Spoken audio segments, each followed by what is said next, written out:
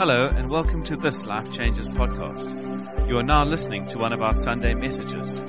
If you'd like to know more about Life Changes, you can visit us on Facebook, Twitter, or Instagram. Now lean in and enjoy. Depiako. Thank you. The 3 rows at the back, Zimbabwe, nice to see you. Everyone else is, what does he say? That's a tongue. Anyway, wonderful to see you all. If you, as Mark mentioned, my name's Gabe Phillips. I'm married to that pretty lady, Fiona. Tell you, I love it. It's amazing. It still shows me God's mercies are amazing. I'm the dad to Olivia Grace. She's 1 year old in a month's time, which is incredible. And I get to be a pastor in this church, which is a huge, huge privilege. If you have your Bibles with you or your smartphone, Judges chapter 6 is where we're turning.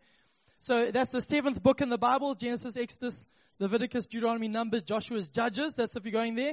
But before you get there, because I'll give you a little bit of time. I know some of you haven't been in the Old Testament for a while. So I'll give you a time to find that. While you're doing that, I would love just to quote 2 verses from the 38th book of the Old Testament, the book of Zechariah. And chapter 4, verse 6 is a well-known Christian verse. You probably would have seen it on a coffee cup or in the back of your grandma's toilet. It says this verse, a beautiful verse. It says, "Not by might, nor by power, but by my Spirit, says the Lord." Wonderful verse. But if you keep reading, verse 7, it just gets better and better. He says, "Not by might, nor by power, but by my Spirit, says the Lord." Verse 7 says this: "Who are you, O great mountain? You shall become a plain, a molehill before our God." Come on. That sort of language fills my heart with faith. I'm already preaching. This is the introduction. I just want to tell you, we believe as a church. This is not a catchphrase. This is not something that looks good on our left wrists on our way to work. We believe that God has called us to move the mountains. We're shifting the gears. We're saying, God, everything that's in your word, we believe is for us today. And we won't settle until we see it. And I pray that this series, and actually this morning, that you'll have faith in your heart to be able to stare in the eyes of your oppressor. Look in the full face of the mountain that's standing opposed to you, whether it's an addiction, a breakthrough you've been longing for, a provision that you've been crying out for, a prayer you've been praying for over and over and over, a dream that's been deep in your heart. Whatever that mountain has been for many years, I pray that you'll be able to look straight in his face and say, "Who are you, O great mountain? You shall become a plain, a molehill before my God." This morning, though, my task is to actually ask the question, though, as I was preparing, as I was getting excited about this morning, was to say, what happens, though? It's easy on a Sunday to get excited and whoop a little bit and go, "Come on!"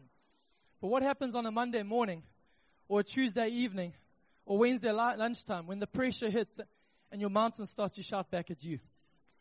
Who do you think you are?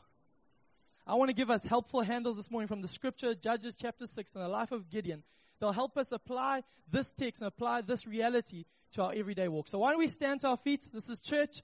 We stand when we read the scriptures just because we believe it's the highest authority, not the opinion of man, not my voice, but his voice.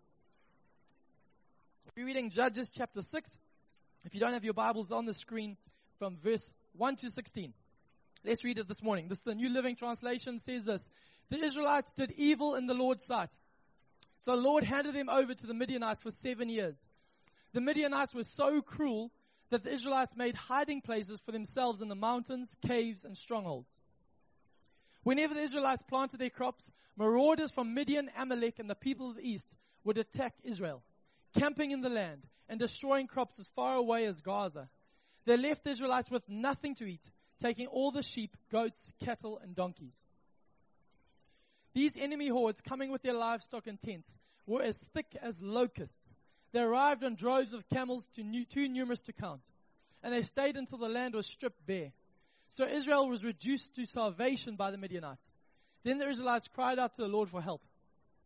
When they cried out to the Lord because of Midian, the Lord sent a prophet to the Israelites. He said, 'This is what the Lord, the God of Israel, says. I brought you up out of slavery in Egypt. I rescued you from the Egyptians and from all who oppressed you. I drove out your enemies and gave you their land. I told you, I am the Lord your God. You must not worship the gods of the Amorites, in whose land you now live. But you have not listened to me.' Then the Lord came and sat beneath the great tree at Oprah."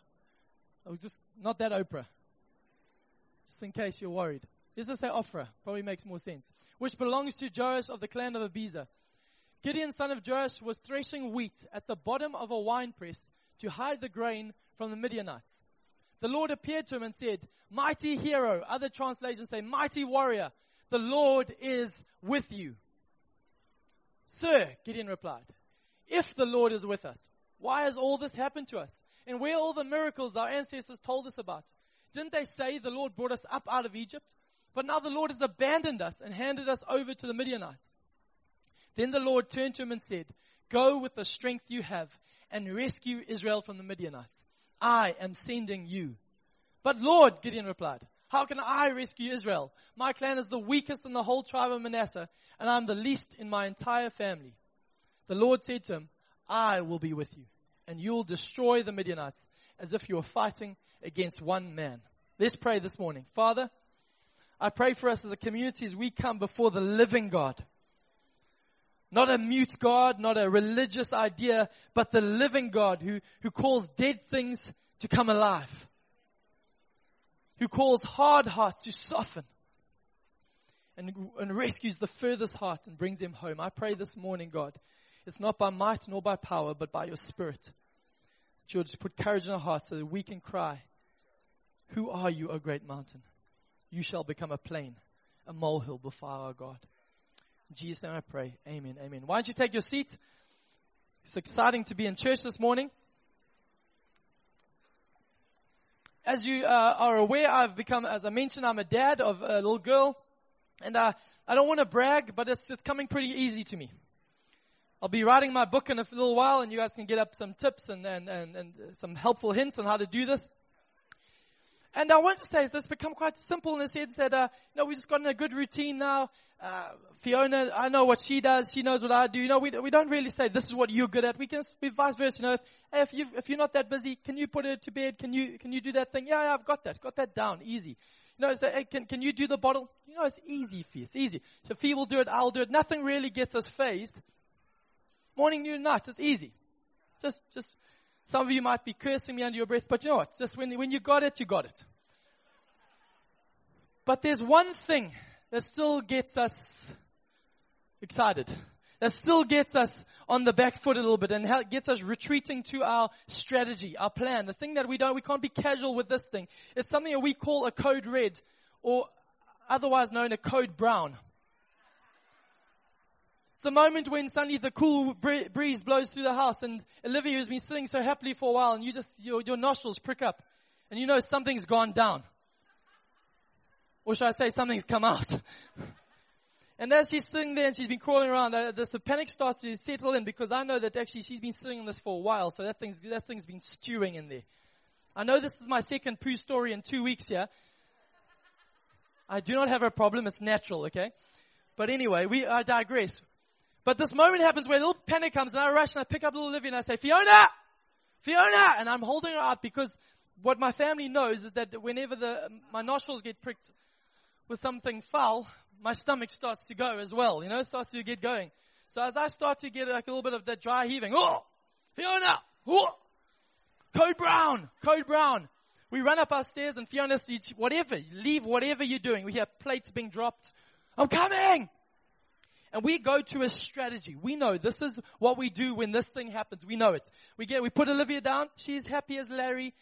Whoever Larry is, he's a happy guy. And Fiona says, Gabe, legs. I hold the legs up, because those things go. That's my job. If he gets those handles, what's going on down there, I just hold the legs. And if he says, and hands, because Olivia's hands, they like to feel around down there, so got to keep those up. And Fiona, so Gabe, legs, hands, that's what I do, and control the stomach. Think of your happy place, Gabe. Think of your happy place. And then Fiona, she gets the nappy goes, and then the wet wipes start coming out. We believe in the power of wet wipes. I want to say, this drought doesn't have me worried. You can take my water, but don't you touch my wet wipes. Don't you dare touch my wet wipes. We just go through those wet wipes liberally. And Fiona does the wet wipes. Then comes the nappy exchange. The dirty one for the new one. Because we know once the fresh air is on Olivia, she's ready to go again. So we've got to move fast. That nappy has to go. Gabe, legs, hands. Got it. Fiona has to get that nappy, get the other new one, put it underneath her just to make sure And then as Olivia is content and now feels a little bit relieved, the next moment is it's like the bomb disposal unit. You know that moment? What do you do with this dirty nappy? It's like this carefully prized open packet, put the nappy in, carry it all the way out to the outside bin. You don't do the inside bin, outside bin. That thing does not stay in this house. You say, in Jesus' name, get out. Not stay a moment longer in this home. But we have this rhythm, this routine. We know Code Brown. We know what it does. Gabe, legs, hands, feet, nappy, wet wipe, bomb disposal, and then we're happy. Life's good. It used to freak us out, but now we've got it down to a minute routine. We're in and out. Whoa, didn't even happen. My daughter never poos. You didn't even see that. In and out, like a ninja. And I want to say, with a silly story like that, I believe that actually we have to learn a strategy as a people. We have to have a game plan, a playbook if you are a watcher of American sport movies, where we know where to go when our mountains start to shout back at us. As I said, I believe it's very easy on a Sunday to get filled with faith and say, actually, I'm going after what God's called me to. And then the very next morning, when the boss walks in or when the traffic hits, when tension comes, when the pressures amount, where the bank balance is not what you thought it would, and that mountain starts to shout at you and declare its lies over your life, we need to know a strategy of where we need to run. That's the moment where we need to hit, we don't go to emotions, we don't have a keyboard in the background, we need to go to what we know.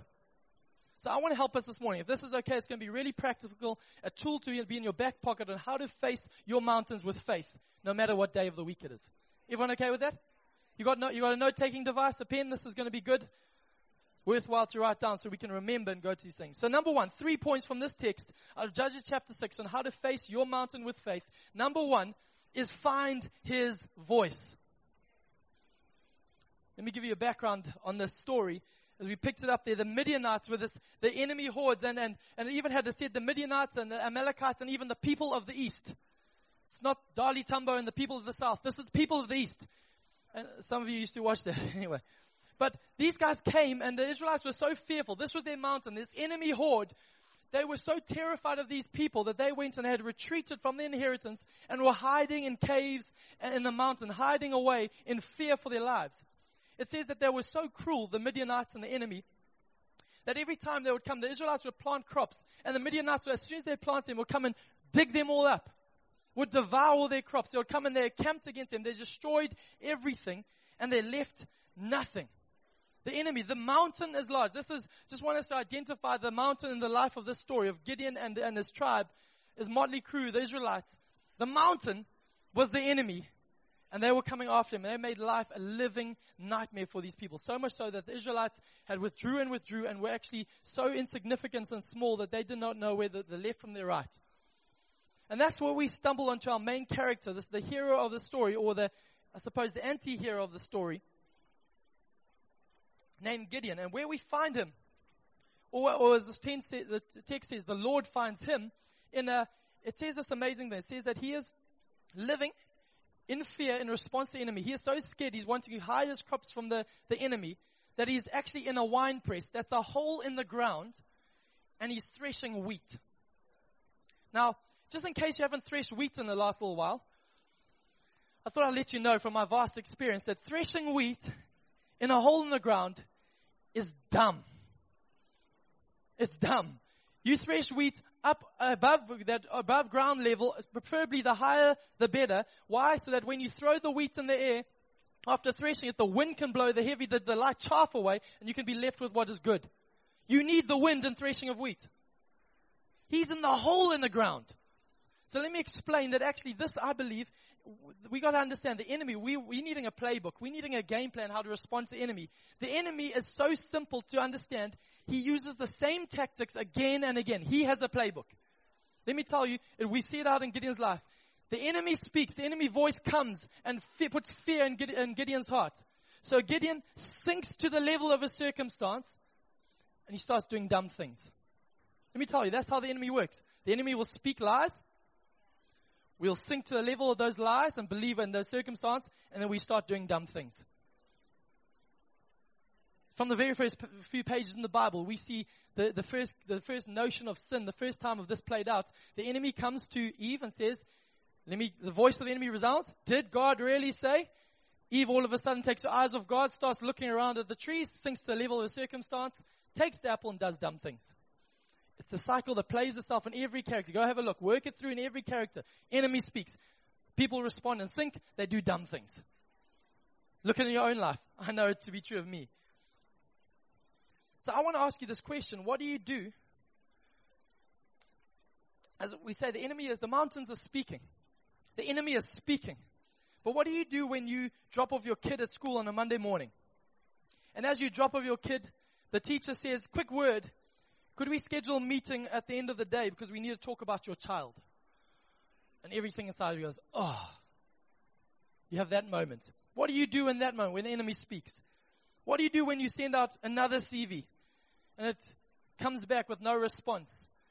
You click send receive 1 million times, but no response is coming back. You've been waiting and trusting, but the amount of unemployment keeps shouting back, nothing for you. What do you do in that moment? What do you do when the anger that has cost you so many relationships gets sparked by something small at work? What do you do when you get a bad diagnosis from the doctor and your fear and anxiety start to sink their claws into your emotions? What do you do when the same old temptation comes knocking at your door? I believe we've got a choice. There's a voice of two voices preaching. Do we listen to the voice of the enemy and sink to the level of our circumstances? Or do we rise to the level of his voice? Do you sink to the level of your circumstances? Or do you rise to the level of his voice? Let me tell you in this story, with the mountain yelling and dictating Gideon's response, he's hiding. He's sunk to a level of circumstances. He's doing dumb things. The voice of the Lord speaks. And this is profound. The voice of the Lord comes to this man who is hiding in a wine press, threshing wheat. Dumb guy. The voice of the Lord comes and says, mighty hero, mighty warrior, the Lord is with you. And Gideon goes, I think you want the next hole. I think you got the wrong one here. Me? There's no one else in here with me. I want us to understand this nature of the voice of God. When the voice of God speaks, we got to understand. But here's the thing this morning. I want to get really practical. How do you recognize his voice? I don't know if you've ever asked the question, how do I recognize God's voice above my own? Let me help you a little bit here, or above the enemy's voice. There's 3 things that I've boiled down to that I believe this morning they'll be helpful. The voice of the Lord is convicting, but not condemning.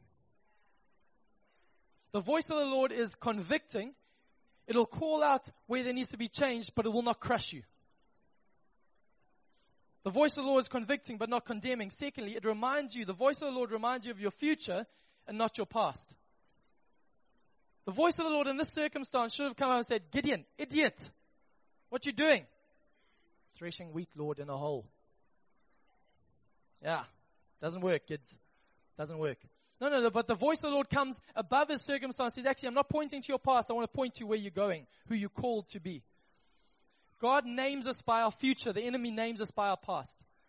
This is the voice of the Lord. Thirdly, the voice of the Lord speaks of his faithfulness and not our ability. The voice of the Lord will tell you, you need to trust in me more. The voice of our own strength will say, I need to try harder more. If you try harder, you're just going to dig a deeper hole. Understanding this, I want to ask this a question this morning. What is defining you? What is defining your response? When the pressures come, when that mountain starts to shout, what is defining your response? Is it the enemy? Is it your circumstances? Is it your sin? I want to hasten to add to us in the season of faith that this thing has to be the highest defining authority in our lives. We cannot preach on faith and not point people to this book. Because the Bible tells us, says that faith comes by hearing what? The word of God. What voice are you listening to? What voice are you feeding on? If his word is not shaping you, the world will be shaking you. 2 choices. You can tweet that. That's original. But more importantly, can we understand the reality? If the word is not shaping who you are, if his word is not shaping you, the world will be shaking you. No doubt. There's no neutral ground in this. And this is my understanding. I want to tell you, our futures are not determined by the hands of men or the hands or limiters of our circumstance. Our futures are determined by the word of God. if we find it in those moments. That's where it counts. In those moments when the enemy shouts, what voice are we going to allow to speak louder? Let me give you another character and one more thing before point 2, an understanding of this enemy tactic. Him saying, he's speaking us sinking to level our circumstances, then doing dumb things. We see a man who's similar to Gideon, a bit of a false bravado, but a lot of empty stuff, empty fluff and empty air inside of him. A man named Peter in the New Testament. The narrative is well known, but Jesus calls him out the boat. He starts walking on the water. It's like, this is amazing. New birthday shoes. Wow. Walking on the water. And as Jesus is coming towards him, it says that the wind and the waves start to get up. And Peter starts to look around and see these winds and the waves. The mountain, the wind, the enemy start to speak. Who are you to be walking on water? You're a failure. You've messed up big time. You're going to deny Christ in a few days as well. You don't have anything. You have no right to be walking on this water. The wind and the waves start to speak. And what does Peter do? He starts to literally sink to the level of a circumstance going, you're right. It's going down. But here's the difference, what I love about Peter. And I'm not saying now this is us to go, we got to be stronger, we got to be hardcore, we got to believe this thing. I love Peter's response. As he started to sink, he just said, Jesus, save me. We have to learn in those moments, what voice are we going to allow to speak over our lives? What voice are you going to run to as you start to sink, as the mountains start to roar, as you start to go, I shouldn't be trusting for this. Actually, my job isn't going to become, I should just give in to my temptation again. Actually, the fear and anxiety about my kids is overwhelming. What voice will you let speak, sir, ma'am? You're not defined by your circumstances or the voice of man. You are defined by the word of God. But number one, we have to understand this playbook. Find his voice. He is speaking. Are we listening? Second point this morning in the playbook on how to face our mountains with faith. Secondly, this morning, is we've got to lose the excuse. Lose the excuse. I love this story of Gideon. He finds the voice of the Lord. Or should I say, the Lord's voice finds him. Literally, the Lord is standing in front of him. Gideon, this is the guy. Gideon, the Lord is standing in front of him saying, Gideon, mighty warrior. And Gideon goes, I'm telling you, I would respond differently. Gideon goes, let me tell you my excuses why that's not true. The Lord is in front of him. It's not some technological hologram. This is the Lord standing in front of him. And Gideon's response, his excuses start to pour out of him. And actually, as we start to listen to Gideon's conversation, we realize it's actually not the mountain without, it's the mountain within that starts to dictate his future. Too often we're blaming the mountain without, if only my circumstances change, when God says, actually, there's something inside of you that needs to change first. Our mate Gideon, he had become so obsessed with his excuse that he had actually become his excuse. He becomes so obsessed. Did you notice how quick and easy it rolls off his tongue? He goes from excuse to excuse to excuse. It's quick and easy. It's almost like as if this is his bio on Facebook. He just knows this thing comes. Gideon, can you? I can't. I'm the weakest of my clan. I'm the least amongst my brothers. He's become his excuse. But here's the understanding for you and I this morning. Breakthrough begins when excuses end. Breakthroughs begin when excuses end. Gideon says it this way. How can I rescue Israel, God? My clan is the weakest in the whole tribe of Manasseh, and I'm the least in my entire family. Some of you would transpose your own excuse in there saying, I'm emotionally closed. That's just who I am. I'm a habitual liar. Bad luck just follows me. I'm always sick. Everyone does it. Tableview is the divorce capital. Milnerton is the church graveyard. The excuses just come. We just start agreeing with the diagnosis the enemy has spoken. And I want to help us in this morning, that I want to ask us, what have you allowed into your frame of reference? This is my understanding. A few months ago, we got to go on holiday to Mauritius. It was an incredible moment, and you know those moments when you get a holiday that's too good to be true, you know what you have to do. Instagram the heck out of it. You know it, because you want to make sure everyone knows I'm in Mauritius. It's not going to happen for another 20 years. So anyway. But I want to tell you, there's one photo that I love to look at, because The photo I took, and I thought it was a good one. I'm no mean photographer. I've got an iPhone 5, but it doesn't do great work. I'm told it's a bit blurry. But anyway, apologize if you follow me on Instagram. But anyway, I remember this photo. It was down the beach, and there's incredible palm trees. The sand is white. There's this incredible blue ocean, and you stand for ages like this, trying to get him out this. Yeah, thanks, man. And you take that photo. You're like, oh, and you actually take like 20, and then later on you flick through. No, the lighting's bad. Oh, my thumb was in the way. You choose the best of the best. Just confession, yeah. That's what I do late at night. Oh, no. And you get the right sepia tone. They'll make the water even bluer. And you start to frame up your picture, and you take it, and you just wait and just watch the likes come in. Oh, they're going to be so jealous. Here's the thing, though. If I had turned around, that was the private beach that we actually weren't on. If I had turned around and took the public beach, you would have seen a whole lot of fat, sunburnt Englishmen in the photo. Yeah? You would have seen a lot of more boats and the fisherman-type boats in the water. You would have seen all the slob guys coming late out of lunch who haven't changed out their pajamas yet, coming out from their lunch there to eat. But here's the thing. Both realities were true, but I had the authority to choose my focus. I want to ask you, what are you allowing into your frame? What are you allowing into your focus? What are you allowing to dictate what is about you? Can I tell you, this is for me, this is not something about Instagram. It's helpful understanding for you and I. I want to ask the question, what is in our frame that shouldn't be? Let me help explain this for us in one way. When we planted Milnerton a few years ago, the phrase that we felt we didn't really want to go to Milnerton in the sense of the area.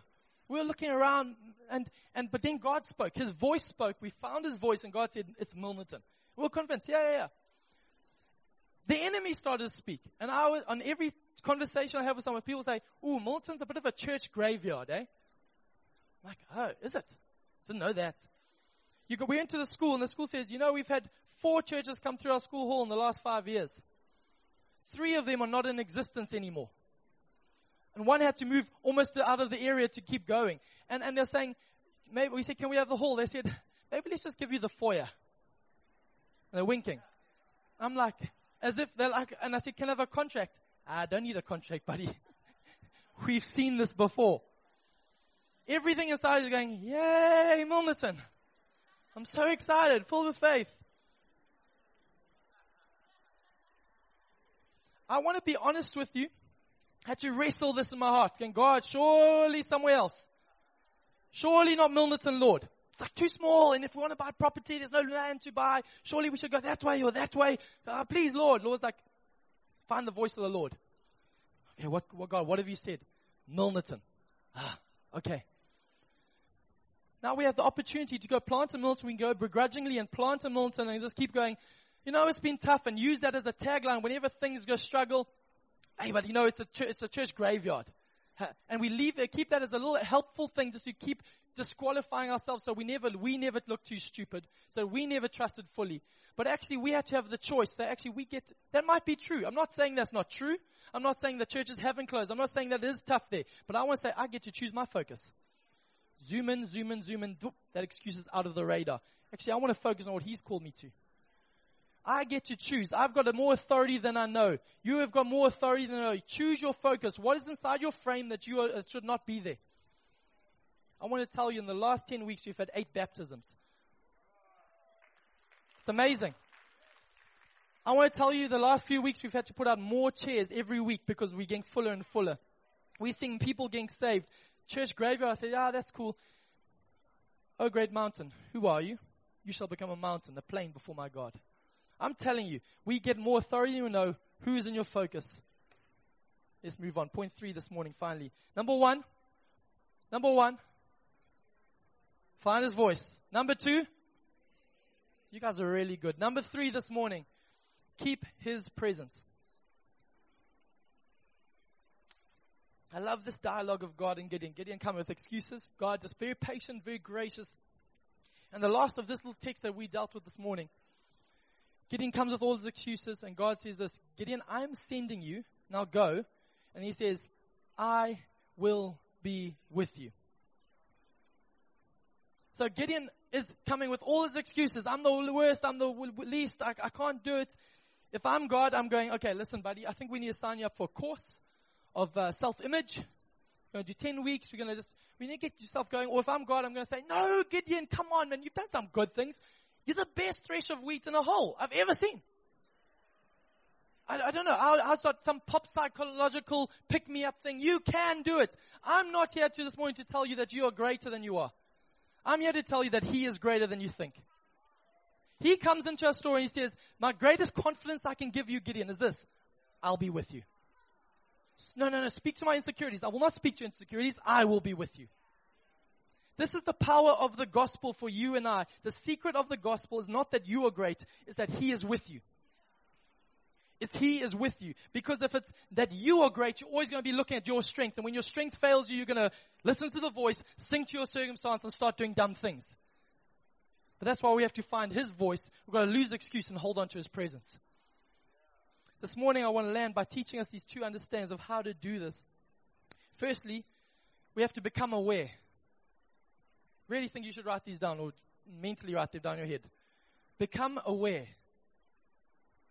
What I mean by that is actually we are told in Scripture about the omnipresence of God.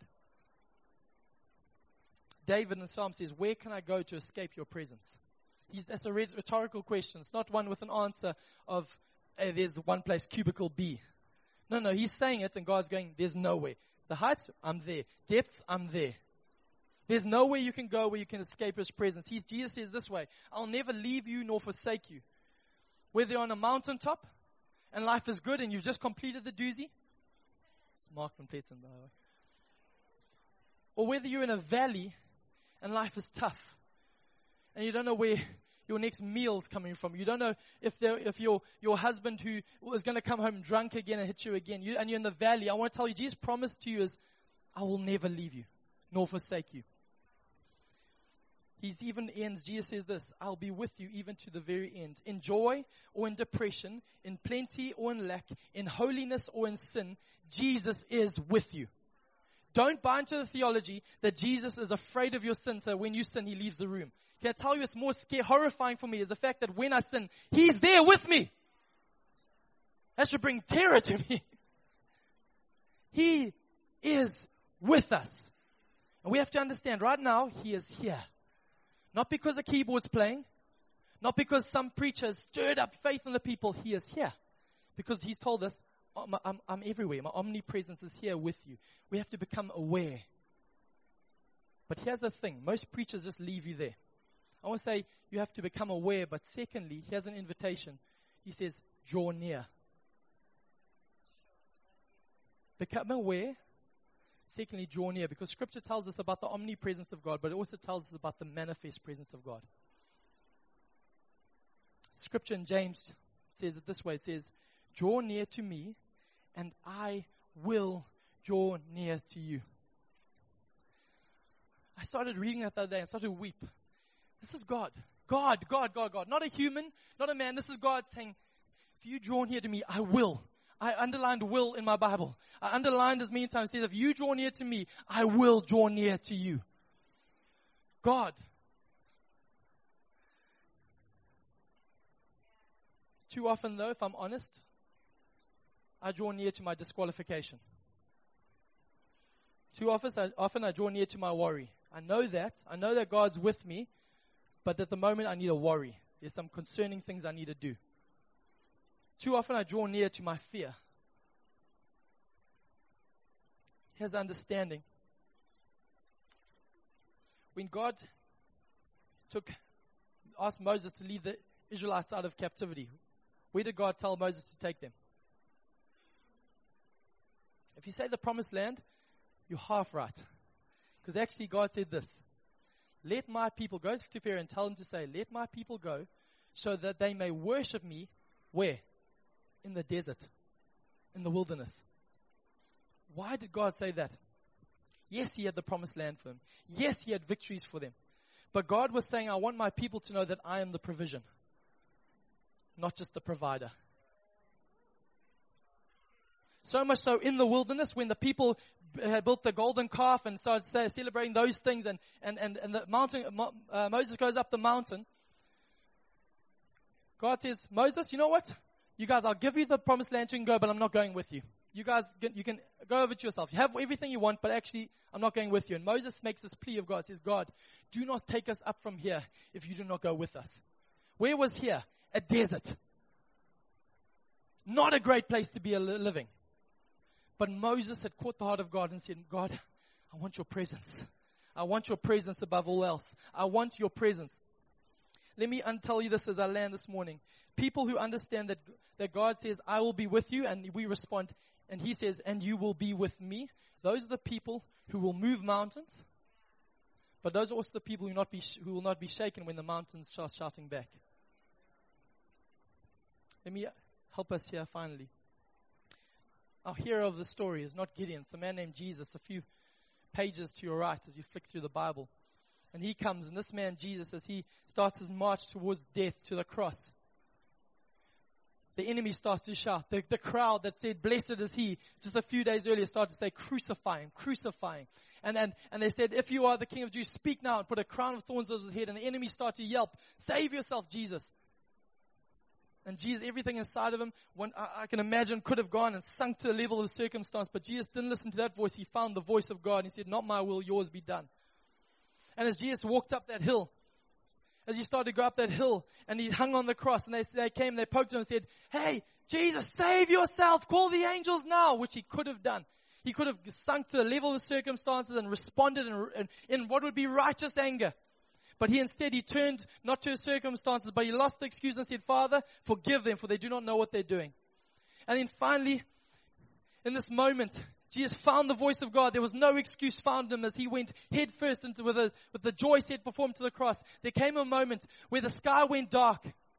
And Jesus cried out with invitation of Jesus, who had never known separation from the Father, ever. A moment came where Jesus turned and said, my God, why have you forsaken me? In that moment, God pulled himself away from Jesus to open up the door so that we can draw near. In that moment where Jesus could have demanded his rights and drawn near, he felt separation so that you and I could draw near with authority. I want to encourage you and I this morning that your access to drawing near, to becoming aware and drawing near, your access to silence the voice of the enemy, your access to lose excuses, not by might nor by power, but by my Spirit, says the Lord. And actually the Spirit of God is saying your access is what Jesus Christ did for you. And if we get this as a people, we get everything.